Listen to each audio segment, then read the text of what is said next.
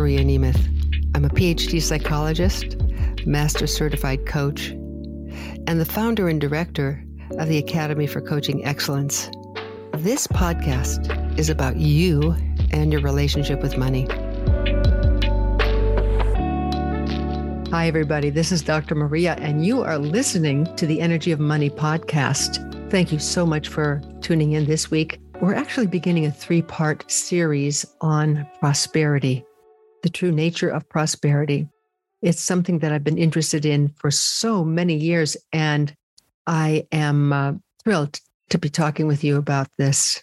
This week, it's all about abundance. Abundance, or as a friend said to me, a bun dance.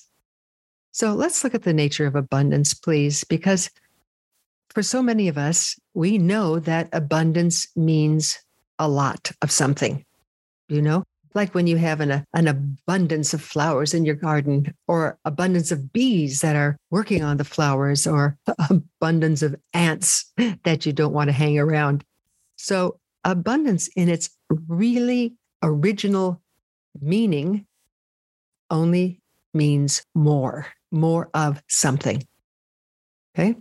Now, you might be asking why I'm insisting on this particular definition, because we have many different spiritual definitions, meaning abundance is a fullness, a lot of money, a lot of opportunity, a lot of possibility. But I want you to take a look at the use of abundance and how sometimes looking at it in a particular way can actually constrain or restrain our lives rather than allowing us to expand. Now, in order to do this, I ask that you really go with me on a mind trip. If I were with a board, and I could draw something for you, I'd be asking you to draw a circle. So if you have a piece of paper and a pencil or a pen, draw a circle for a moment.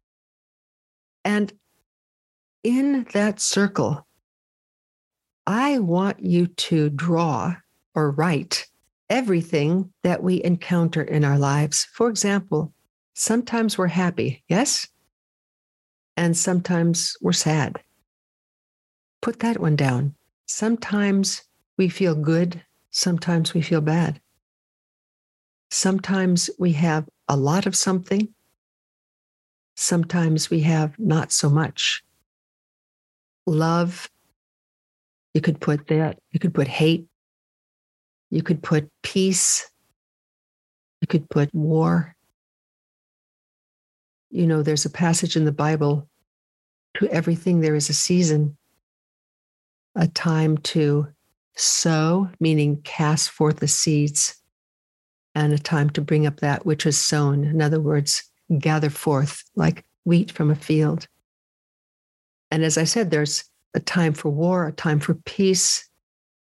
So the Bible really has a great idea, a great true sense of the principle of abundance. Now, I want you to set that drawing aside for a moment. Okay?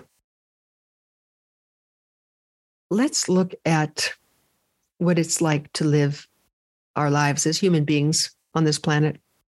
Sometimes, haven't you wanted more of something, like more money? And here we're talking about this money podcast. Obviously, Dr. Maria, you might say, I'd love to have more money. But I'd like you to look at something. Isn't having more money trying to get away from having less money? Do you see? We could have two ends of a spectrum. On one end, there could be more. On the other end, there could be less.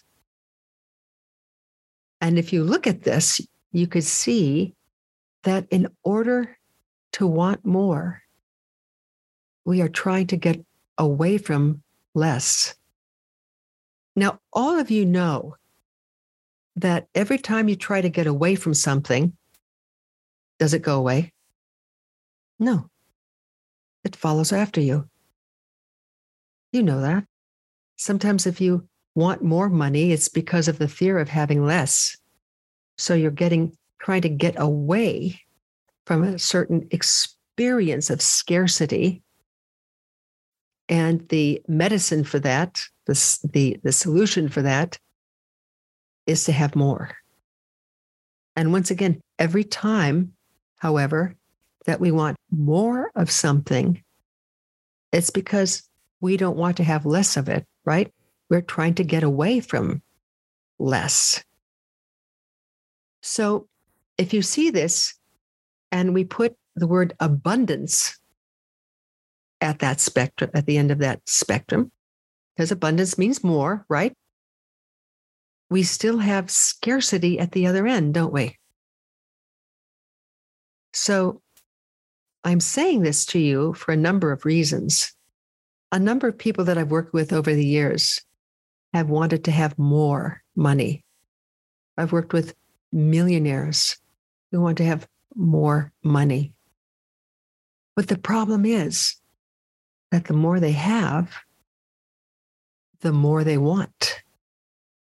I mean, look, I remember when I was a student at UCLA many, many, many years ago, and I had a scholarship from the National Institute of Mental Health to be in graduate school. I got my PhD in psychology at UCLA. And boy, as students, we were so poor back then. I mean, I think students are pretty poor nowadays as well. But back then, I got a $285 a month scholarship.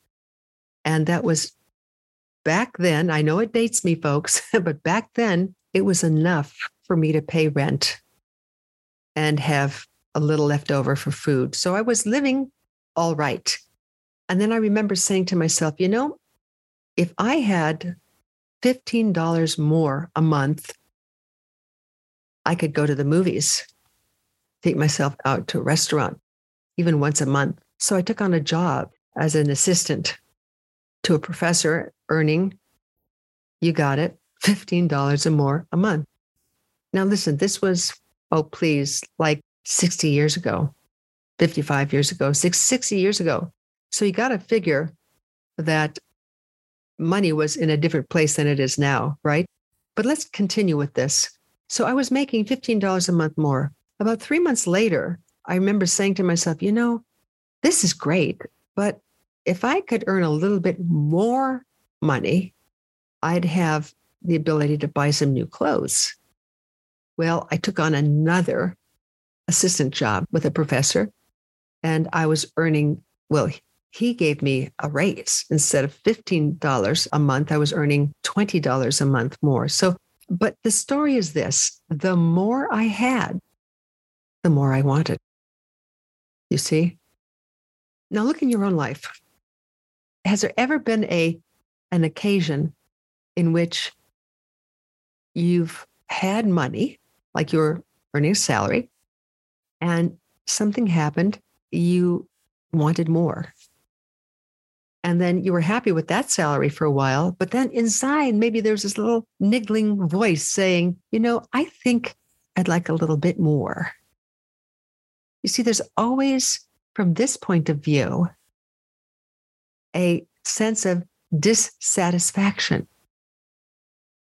Because the more I have, the more I want. Now, getting back to these millionaires, I discovered this many, many years ago as a student, because I had to say to myself, wait, there has to be a point at which I am satisfied with what I have and I don't want more. But I'll tell you, it was built into my system. Every time I had a little bit something, I wanted more of it.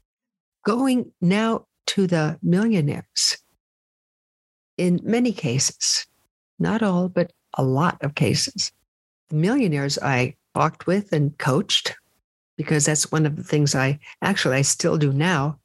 But especially back then, every time I spoke to someone who was a millionaire, one of the things that I could predict would come out of their mouth is, I want to learn how to make more money. I would love more.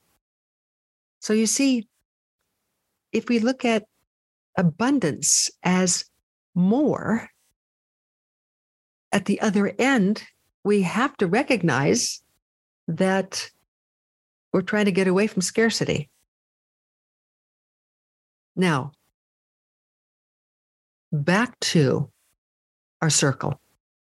And, if you're listening to me and you've made a circle, and as I said, put all the pairs of opposites that you and I experience in life, health, illness, love, hate, scarcity, abundance.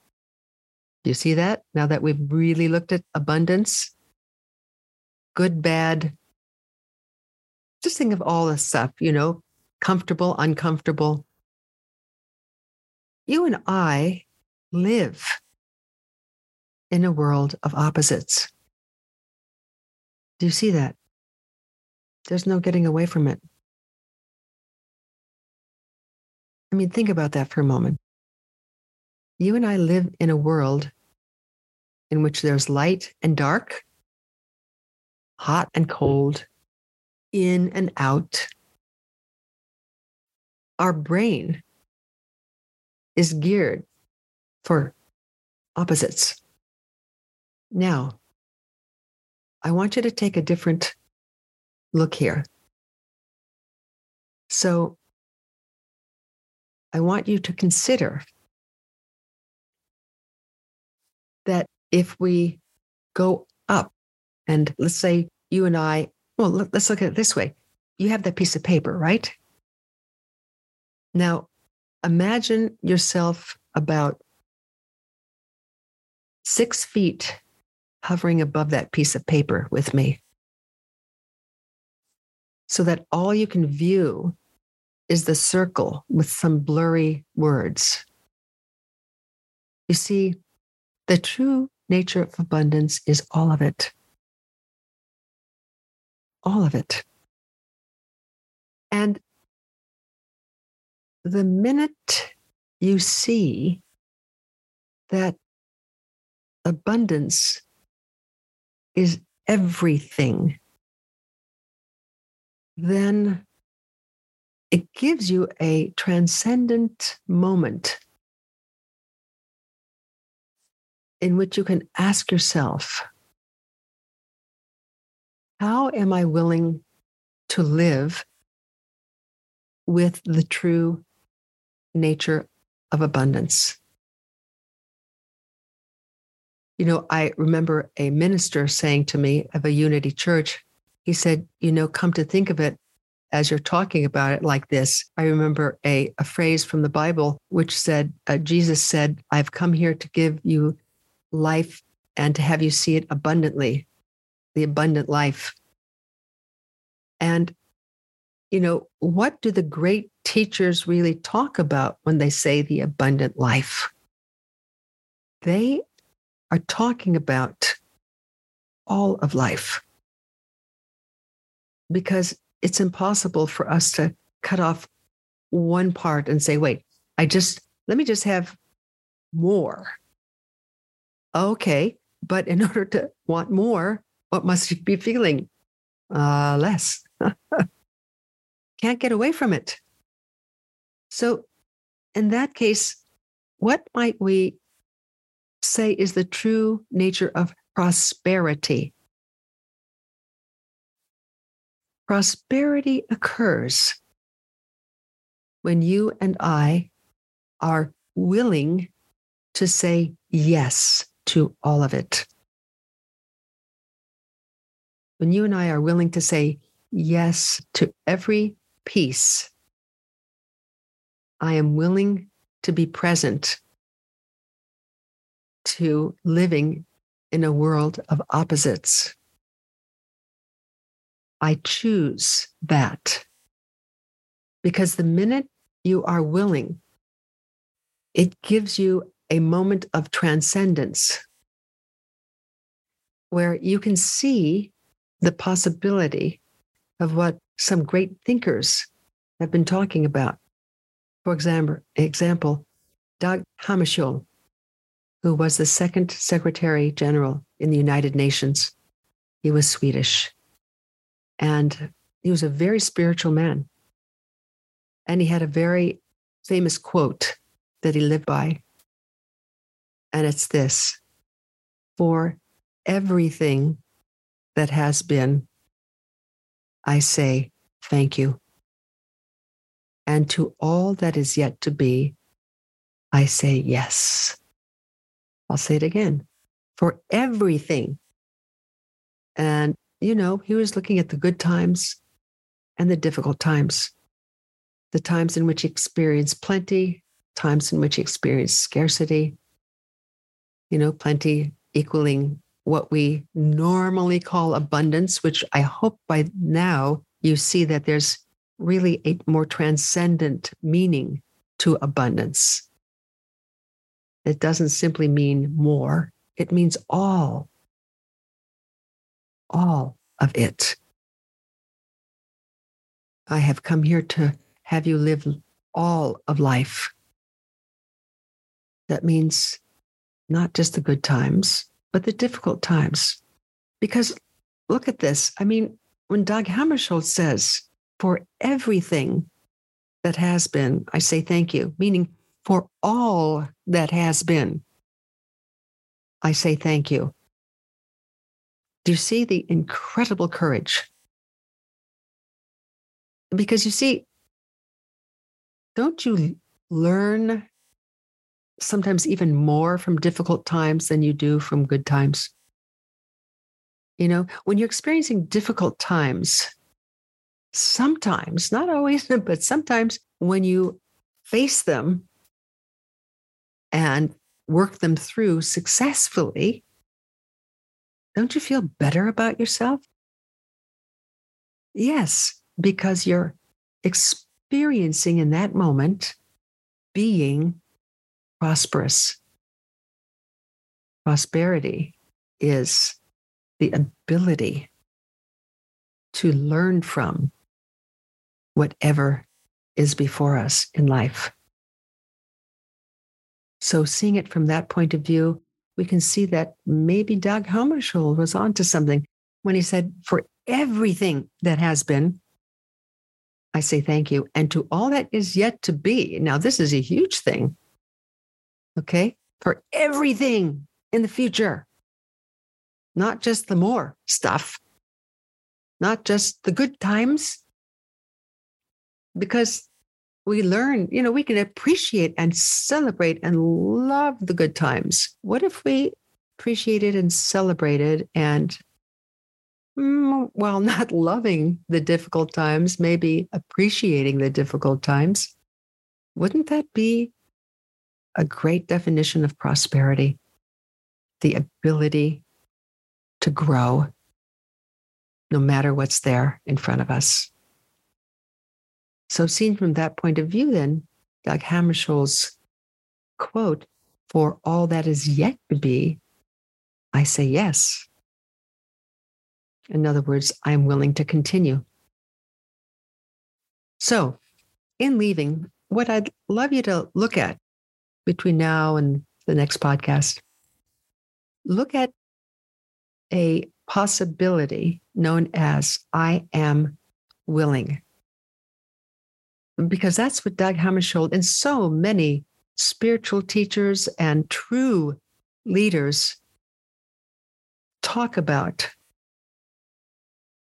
Your ability to be willing is your key to prosperity. I'll say that again. Your ability to be willing is your key to prosperity. You may not want to do something, but you can be willing to do it. You can be afraid to do something or afraid to face something, and yet you can be willing. You see? And the minute you say, I am willing, you're saying yes. So, the key to prosperity is being willing to encounter whatever is there in your life. Being willing to say yes to it all. Because let's face it, in the long run rather, whether we are willing or not, we're going to end up facing it.